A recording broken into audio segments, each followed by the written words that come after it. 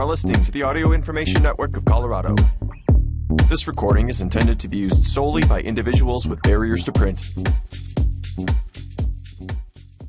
Your regularly scheduled program is unavailable at this time. Please enjoy this special broadcast on AINC. Hello, you are listening to the Audio Information Network of Colorado. Thank you for joining us today for Community Conversations. The following recording is intended for those who are blind, visually impaired, and print format disabled individuals. My name is Penn Street, and today for our community conversation, we have my husband, Moses Street, here in the studio with me. And Moses, do you want to say anything about yourself? I'm the husband of Ben. I've been a photographer my whole life, portraits and events. Other than that, Penn and I have been together for 33 or 34 years. We're both starting to lose track. The reason I wanted to talk today to my husband is I am blind and visually impaired, so I'm one of those users that we talked about in the beginning of this conversation. I've been visually impaired since I was 9 years old, and as I get older, I'm losing more and more vision. And there's a lot of us out there in the world that have spouses, boyfriends, girlfriends, family members that are not blind or visually impaired. And so a lot of times people hear our stories, but we don't really get to hear their stories. So when we met, as I remember, Moses, 33 plus years ago, at first you didn't know that I was blind or visually impaired. Is that correct? That is correct. So how long did it take you to realize I was blind and visually impaired, and what was that moment like? I think it was our second date, and we were up in Estes Park, and we'd gone up to the Stanley Hotel, and it's dark, and the lights are on in the hotel, and Penn wasn't... she was like walking, acting cautious. And so, being a typical, non-thinking sighted person, I pointed to a window and said, "See that person in the window?" And she goes, "Yeah." And of course I was pointing at I don't think I was even pointing at a window. And then I turned to her and I go, "You can't see." And she goes, "No." And that was the first moment. But it didn't, I don't remember it striking me strange. Really? Yeah. That's good to know. I don't think that's true for everybody, and to be fair, in those days, I did have more vision than I have now, but I was still way beyond being legally blind. But I didn't really feel comfortable with other people knowing I couldn't see. So I wasn't using a cane or definitely not a guide dog like I do now. Yeah, and then she told me one of her tricks was when it got that she couldn't see, as the darker it got, of course, the less she could see. And she would either grab my hand and we'd hold hands, which I thought was romantic, or she would be slightly behind me but really close when we would walk somewhere. And I just thought, I didn't think anything of that. I just thought, oh, she's following me. And as Moses said, he's been a professional photographer for pretty much his entire adult life. And so his world is extremely visual, correct? I mean, isn't that what a photography is about? And how did me not being able to see affect you because you are such a visual person, and then all of a sudden, you're with this person that is not visual on any level? Yeah. Again, a lot of things just about you being blind just didn't bother me in particular at all. Probably, I'd say more today than back then is I'll get all excited about a picture and I'll want to show her the pictures. And I spend a lot of time on my pictures so that they look unique, the image itself. And I'll show it to her and I'll go, see how much better it looks? And she'll go, no, I can't see how much better it looks. Looks the same as before you spent 2 hours on it. And so that's frustrating. And it's frustrating because I can't appreciate the art that you're doing now. Yes. Yeah. And that's definitely something that impacts me too, is not being, I see less and less, and I'm more honest about it now than I used to be. Yes, much more. I've embraced my blindness, as they say. What are some of the pros of having a wife that's visually impaired? She can't see me. That's a pro. So if my hair is all messed up or I have a beard and if it's all messed up, she can't see that.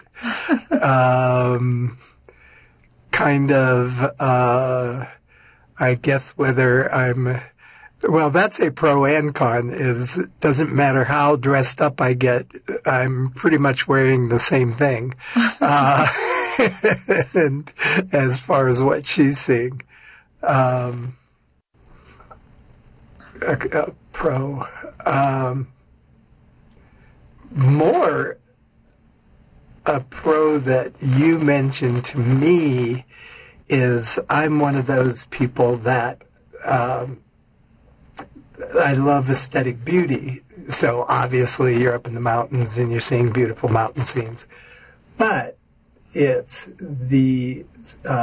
when you're in the city, the suburbs, the strip malls, the box stores, the tacky apartment buildings they're building lately, those things are really disturbing to me because they're just flat out ugly. And so in my brain, we have created a really ugly place to live in.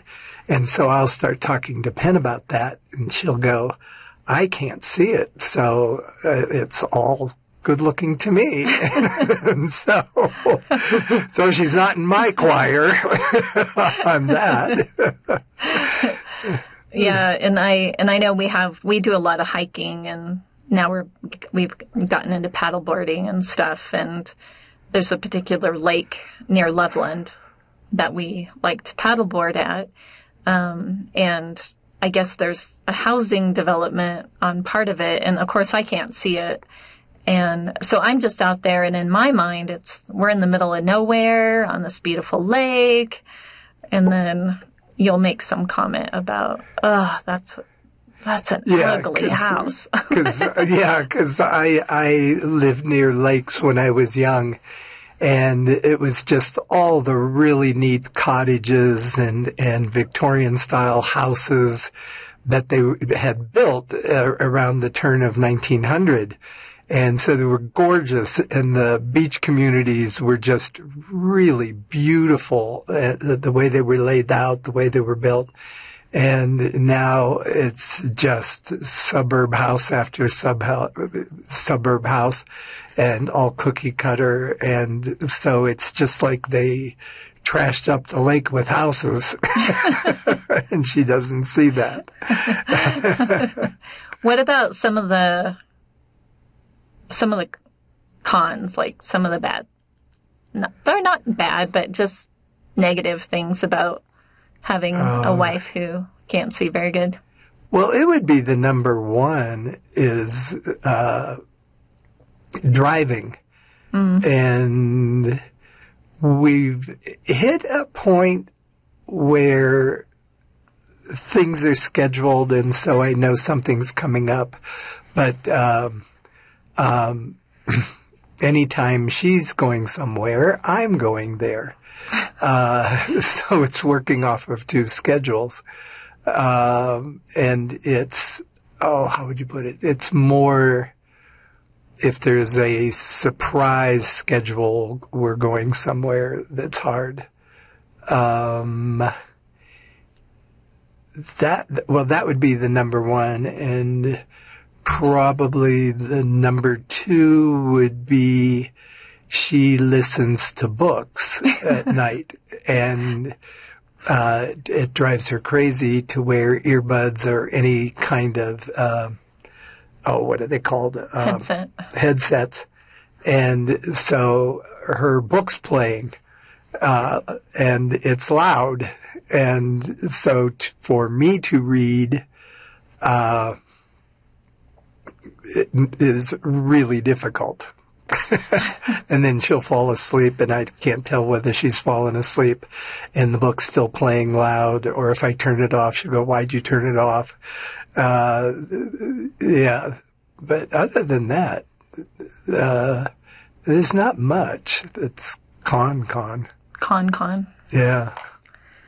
Yeah, like Moses said, we've been together 30 plus years, which I don't care if you're blind or visually impaired or not. That's a pretty big accomplishment to be with somebody for that long.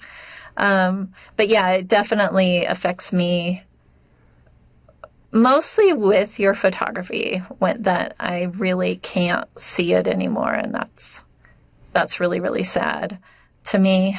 But we do a lot of traveling together, and I feel like, that's awesome that we get to do that together. Yes. I feel like we share the housework pretty good. Oh, yeah.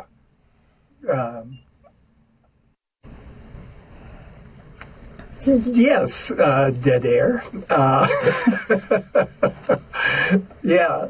Well, it was partially because I was thinking of positives, and definitely the biggest positive is that the blind, as an artist, there's like photographers who just photograph what's in front of them, set up shots, that kind of thing.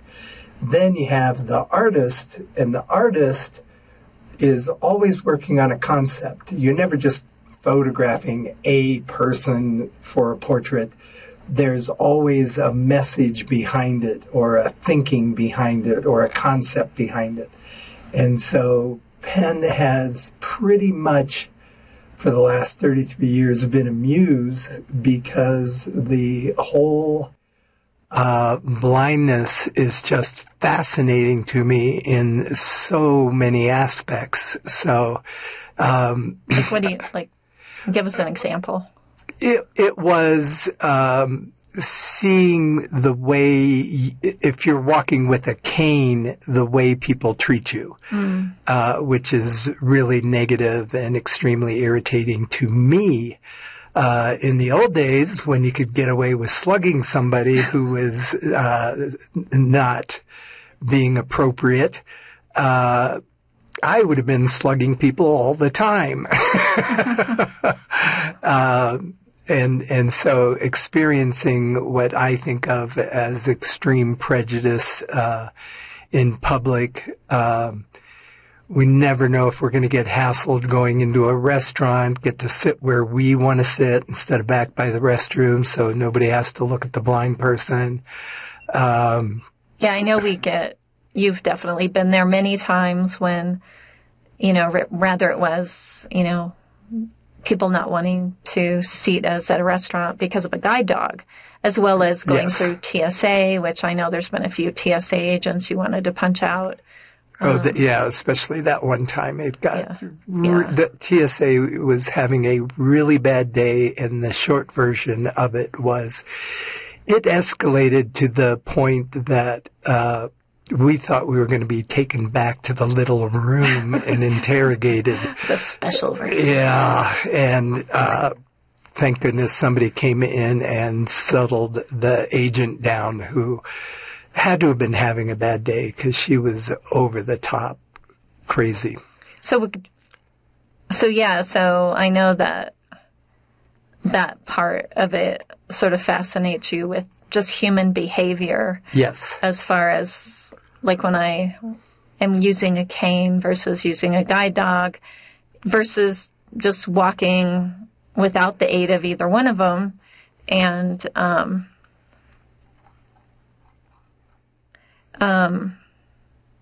and how that impacts the way I get treated. Do you think you get treated differently? Like, I know, for an example, Moses and I worked at the Telluride Film Festival for many years, and there was a man there, I won't name names, but he is from Boulder, but I won't mention his name, told Moses, kind of like patted him on the back and basically said, "Oh, you're just so brave how you take care of Penn." Now, that's a situation that I wanted to punch him out in. Not Moses, but the other guy. But do you get treated differently, do you think?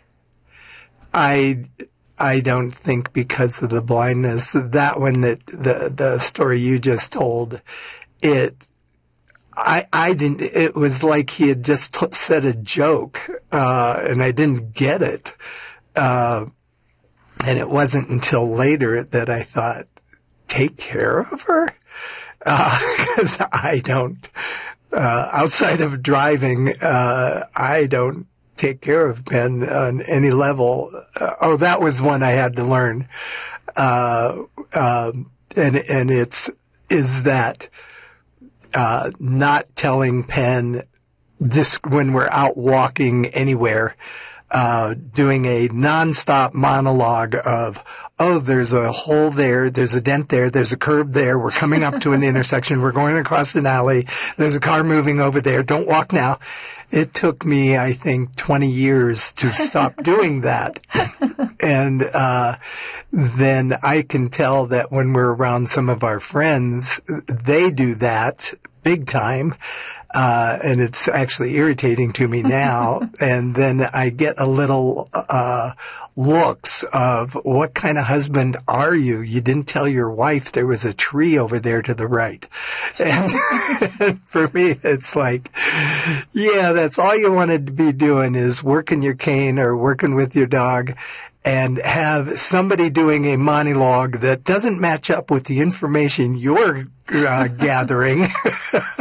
Yeah, it's like Penn's not as bad now, but she was pretty much a backseat driver. And so me telling her where everything is and what to do and when to stop is pretty much like being a walking backseat driver. And so I don't do that anymore. That's a really good point. Yeah. That's a really good point. Yeah.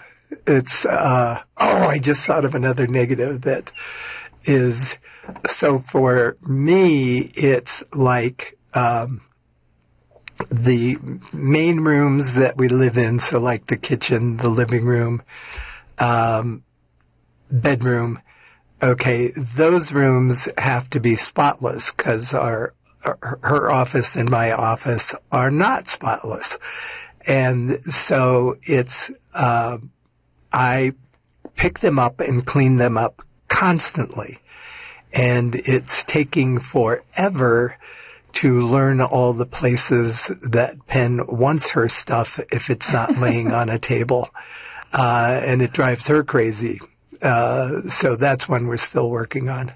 Yeah, because that's pretty much right up there at the top for being somebody who's blind and visually impaired, when somebody moves your stuff and doesn't tell you about it. That's definitely a hard one for both of us. But after 30 plus years, we're still working on it. We don't have all the answers, but it's definitely been an awesome journey. And I'm looking forward to the next 3 decades. Hopefully we'll be as blessed as we have in the last 3. So, Moses, I want to thank you for being my guest today. It was a treat, actually. This is the Audio Information Network of Colorado. Thank you for joining us today for Community Conversation. My name is Penn Street, and we invite you to please stay tuned for our next program. And we will see you next time on Community Conversation.